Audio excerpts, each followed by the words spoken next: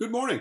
I'm glad you could be with me today in our Unfolding the Word studies. We're in the midst of an extended study of 1 John.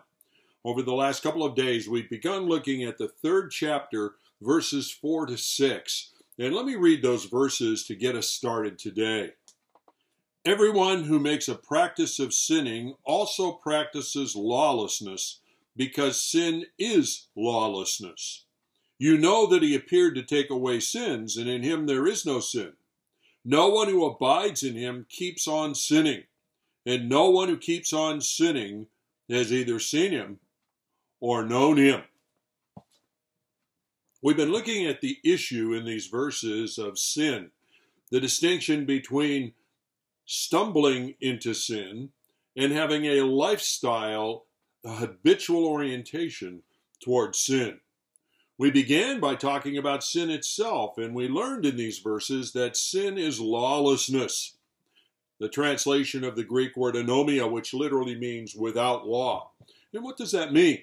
Well, it describes an individual who believes they have the right to do what they want to do, rather than do what God says to do. It's not so much about ethics as it is about lordship. The Jews were described at the end of the book of Judges in chapter 21-25 in this way. In those days there was no king in Israel, and everyone did what was right in his own eyes. They weren't trying to do what was wrong. They were trying to do what was right, but they were determining what that was based on themselves rather than God's truth. Proverbs 14:12 warns us, there's a way that seems right to a man, but its end is the way of death. Well, God says sin at its very heart is lawlessness. Sin is not at its heart an immoral choice.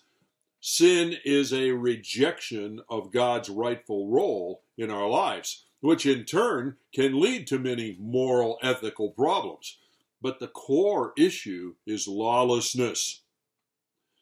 Now, the Bible tells us that there's a distinction in these verses and other places between stumbling into sin and living with a life pattern of sin. Remember again, sin being determining to do what's right in your eyes rather than in God's eyes. We all know that a believer can stumble into sin. Earlier in 1 John, the end of the first chapter, into the second chapter, we saw that truth was there, that God says, don't deceive yourself and don't try to deceive me. But if you know Christ as Savior, you can confess your sin as it occurs and receive forgiveness for it and be cleansed from it. And all of that's because we have one who is our advocate with the Father, Jesus Christ, who is the propitiation for our sin. In other words, he lived a perfect life. He went to the cross and shed his blood for our sin to pay for sin. And if we've turned to him as Savior, his perfect life covers us. But the Bible goes on to say there's a difference between the believer stumbling into sin and receiving forgiveness as a result as they confess it, and someone who persists in a life pattern of doing what's right in their own eyes. A life pattern seemingly content not to do what God says to do.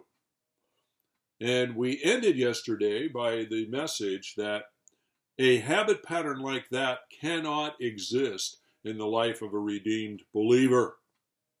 And there's three reasons, which is what I want to look at today. There's three reasons why that habit pattern won't be true in the life of a believer. Stumbling into sin, that will be true at times. A life pattern will not be true. Well, let's get into those three main reasons. The first of these reasons is that when we repent and believe, turn to Christ as Savior, salvation occurs in our life, and that salvation brings with it a new heart. We are born anew. We are changed fundamentally at the deepest level of who we are. And one of the characteristics of that new heart, that changed life, is a desire to grow, a desire to please God. 2 Corinthians 5:17 puts it this way, therefore, if anyone is in Christ, he's a new creation. That old has passed away, and behold, the new has come. We are made new inside. We saw earlier in the book, the believer can still stumble even though they've been made new. But the new heart that we've been given, the born-again condition in which we find ourselves, makes us uncomfortable in sin. It makes us uncomfortable, oriented toward rejecting God's authority in our life. It will make us uncomfortable living to do what's right in our own eyes rather than finding out what God's will is and living for His purposes and plan. God has changed us at the deepest level, and that change cannot be ignored in one's life. And to continue to reject God's truth, to reject letting God be the master of our life, is going to make us miserable as people. So that's the first reason. I was thinking how Romans 7 puts it in verses 22 to 23. For I delight in the law of God in my inner being, but I see in my members another law waging war against the law of my mind, making me a captive to the law of sin that dwells in my members. No one, apart from turning to Christ as Savior, would delight in the law of God in the inner man, the deepest level. What they delight in prior to that time is their own will, doing what they want to do. But once we turn to Christ, we've been changed fundamentally. And therefore, our relationship to sin has changed fundamentally. So number one, salvation brings us a new heart. Number two, salvation also brings the indwelling Holy Spirit of God, the third person of the triune God. The Holy Spirit, who takes up residence in our life, confronts the inclination, the temptation to do what we want to do. He works within us as a continual warning light. Think of a car with a dashboard with a light that comes on that's a warning light, a signal to let you know something's not right. The Holy Spirit works in our lives to convict us. He convicts us of the tendency toward lawlessness, the tendency toward living to do what's right in our own eyes instead of living surrendered to the purpose and plan of God. And one of the consequences of that is that we simply, as redeemed children of God, cannot be comfortable in consistent carnality. We are miserable. The most miserable people in this world are not those who are unsaved.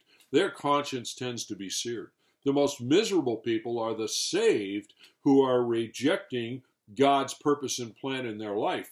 They are carnal, as the Bible describes them, fleshly.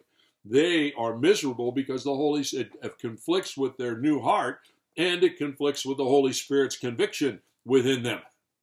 So a new heart, an indwelling Holy Spirit convicting us of rebellion against God, of lawlessness. And finally, through that same Holy Spirit indwelling our life, we find strength to break the power of sin. We find strength to live differently. We're no longer alone in the struggle, no longer dependent merely on our own strength. And so enablement, conviction, and a new heart combine together to change the nature of our relationship with sin.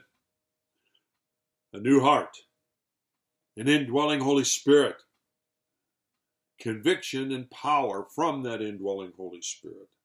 All of that works to make sure that over time there will not be a life pattern of lawlessness.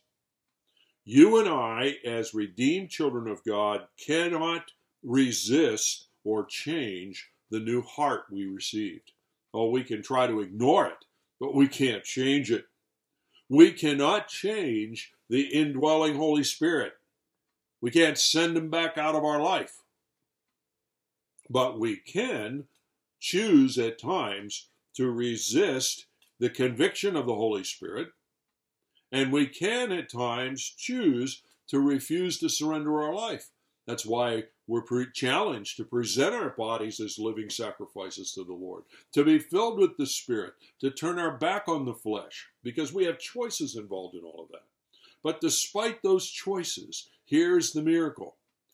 New hearts, indwelling Holy Spirit with conviction and power. That changes the equation, and it explains why a habit pattern of sin simply will not be true in a believer's life. Sin will be, struggling with sin will be, miserableness and carnality could be, but a life pattern of lawlessness cannot exist. Well, join me tomorrow as we continue to look at these verses, because I want to look a little bit more at verse 6. God bless.